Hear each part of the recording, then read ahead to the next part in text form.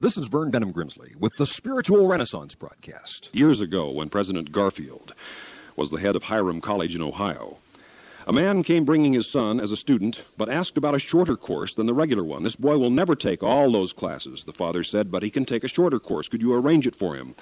Oh, yes, your son could take a shorter course, replied the college president, Garfield, but it all depends on what you want to make out of him. The father replied, what do you mean, what I want to make out of him?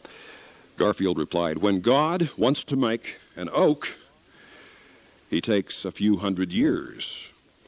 But when he wants to make a squash, it only takes 2 months.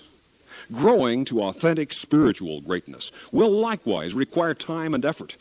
But the choice is yours for the making, and all things will begin to become as new for you. You'll discover who you are, why you're here, and where you're going. This commentary was sponsored by Spiritual Renaissance Broadcast Ministries.